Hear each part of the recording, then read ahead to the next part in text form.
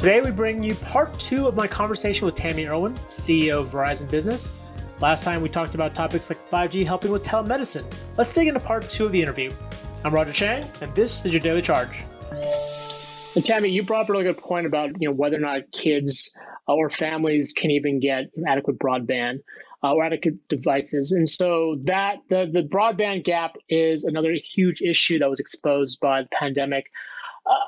How does 5G help close this gap? Or is this just another instance where really the haves get access to new technology and the have-nots sort of to wait a while, thus expanding that digital divide?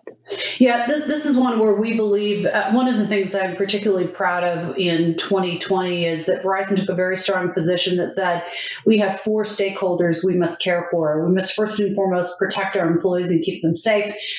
We need to care for our customers because we understood the power of connectivity to change customers' outcomes.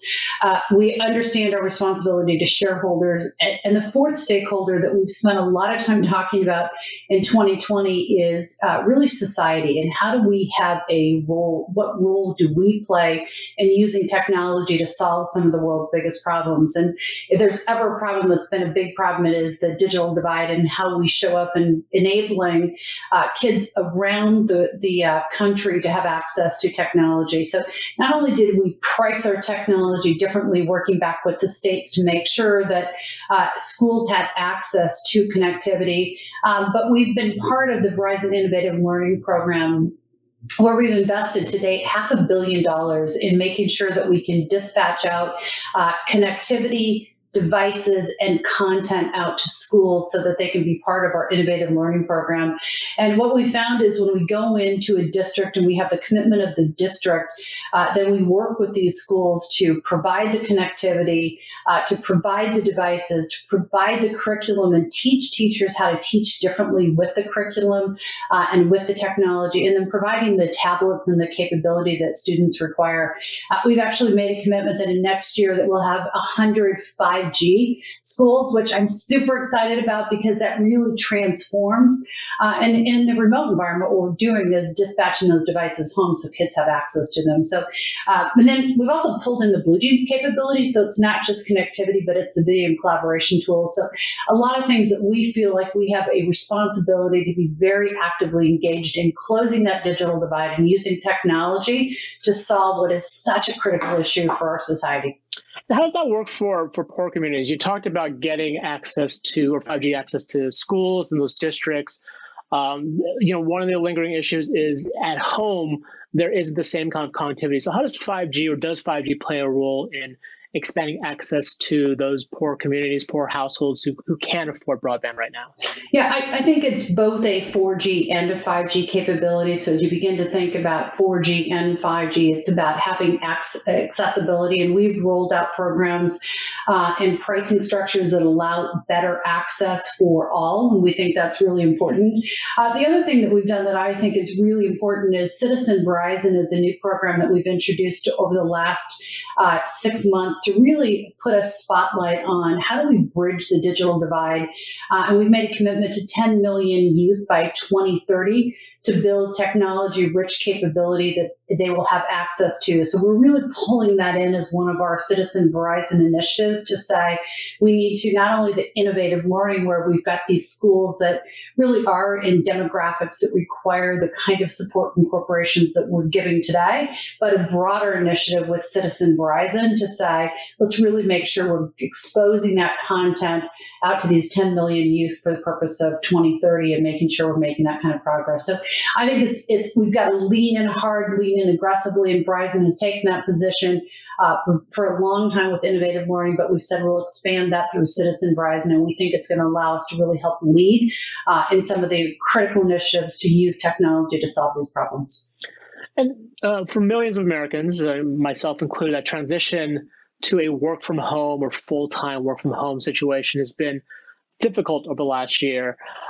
I'm curious how the work from home dynamic has changed the way you've thought about 5G and how 5G can be used to make that experience better or more palatable, at least. Yeah, listen, 5G is going to solve a lot of problems, and then there's going to be leadership that solves a lot of problems. And so maybe I bring those two together because you think about the power of 5G. Let me first start with what I think is really important, and that is the performance of our 4G network.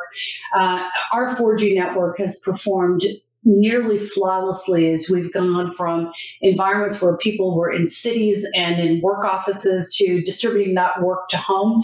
And so, first and foremost, the importance of reliability and performance of the networks we offer today, so important. We've then, at the same time, and I give Kyle Mulady, our Chief Technology Officer, a lot of credit. He and his team, they've delivered another 30 cities of 5G UWB capability. And they did that in the midst of a pandemic. And so when you think about now being over 60 cities with 5G UWB, they were able to deliver that effectively. And then, as you know, at the end of the year, in October, we delivered 5G nationwide. So it really gives you the capability of taking the 4G network and adding dynamic spectrum sharing and really accelerating the performance of that. So it's really been an improvement of the 4G network, a build of the 5G network with UWB capability. And I think about those really in two different categories. I think about the power of UWB really being around capacity and about capability. So you think about the 8 currencies that are possible and what you can do with those 8 currencies in UWB.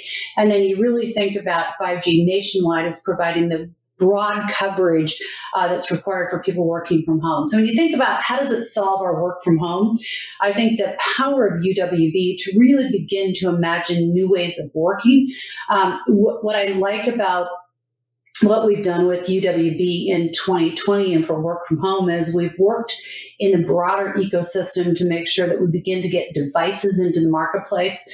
I think that was evident by the launch that we did with Apple and Hans being on stage with Tim to really announce that all of the new iPhones are fully equipped with UWB. That's really important as we broaden that ecosystem because for people that are working from home, for corporations that are now imagining new applications and solutions that run on UWB, it's about having an ecosystem of devices that enable and provide access to that UWB network. So we think that's really important as we think about work from home and enterprises equipping their employees with the kinds of tools that give them access to UWB capability.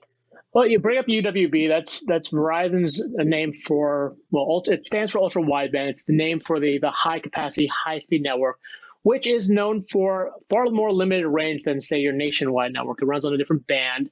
And right now it's in 60 markets, but it's in parts of these cities. I'm curious how you're thinking about incorporating, either remote work or even sort of normal working practices to take advantage of these networks, because UWB, it's not ubiquitous, it's not everywhere. So if they're in these kind of limited pockets of each market, how do you take advantage? How does sort of the workforce, especially the remote workforce, take advantage of some of these high-speed pockets of network coverage?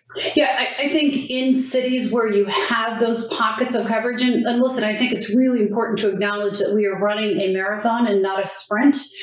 We are building an ecosystem. If you said to me 2 years ago, we heard for the very first time what the capability of 5G UWB would be when Hans stood on the stage at CES and talked about the 8 currencies of UWB. We have moved very, very quickly from that being a PowerPoint that the world said, oh, there's 8 currencies, to really understanding and building out the ecosystem and building out the cities. And we did it with the expectation that in these densely populated areas in cities, you would have the ability to really have not only the kind of capacity for those dense populations, but the kind of capability that UWB enables. And I still believe that that becomes very, very important. And, we're working with partners like, Roger Goodell and the NFL on how do you change the stadium experience. And I know right now it's hard for us to imagine being in a stadium, but what we're doing right now is working with, partners like the NFL to say, let's change the experience, because as we go back to stadiums, as we go back into these densely populated locations, we're going to want the ability to do touchless transactions. We're going to want to have cashless transactions.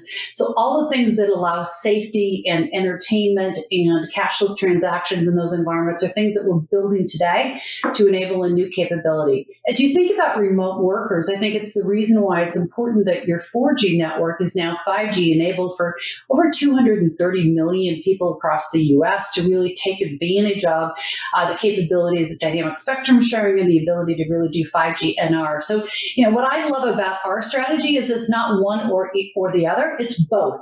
And so the ability to really build with corporations and build the ecosystem for 5G UWB, we're running a marathon and we're miles into this, but wow, think about the progress in the last 2 years despite the pandemic. And then to have 5G NR, the capability to have that broadly for people that are remote working. And Tammy, you talked about AR experiences for remote learning. What about for remote work? Does AR or VR applications play a role in that, and especially as you're thinking about how to use 5G? Yeah, I think over time it absolutely will. We're not seeing that move as quickly perhaps as we are for education and telehealth. I think you think about the incredible urgency around education and around telemedicine, so important, whereas in the work environment, that core connectivity. And then the other thing that has been so important to our corporations and to enterprises is make sure I have connectivity and make sure that's secure. And that's really been top of mind for employers as they've sent employees home is make sure I have the capability to have connectivity that allows video conferencing and make sure that it's secure. And that's really what we've worked with corporations on remote workers. Now, I think over time, you'll see more of the augmented reality capability. It'll come to life as people build out the learning capability for people. I think we're also seeing that come to life more for field workers as people are going out and doing field working. So imagine a mechanic that's been dispatched doesn't have the kind of training, the ability to use the power of 5G to transmit that information back into a centralized environment, get support from a coworker that might be, anywhere in the world giving them advice and counsel based on the video capability that they're seeing. So I think we'll see it first with remote workers that are field workers, and then I think we'll begin to see that introduced into the learning capability for enterprises. And that concludes part 2 of our 3-part interview. Check back in later this week for the final part. As always, if you have any questions, hit us up on Twitter @TheDailyCharge or sign up for direct text messages from me by heading to cnet.co/dailycharge. If you like what you heard, please subscribe and rate the podcast. It really helps us out. For The Daily Charge, I'm Roger Chang. Thanks for listening.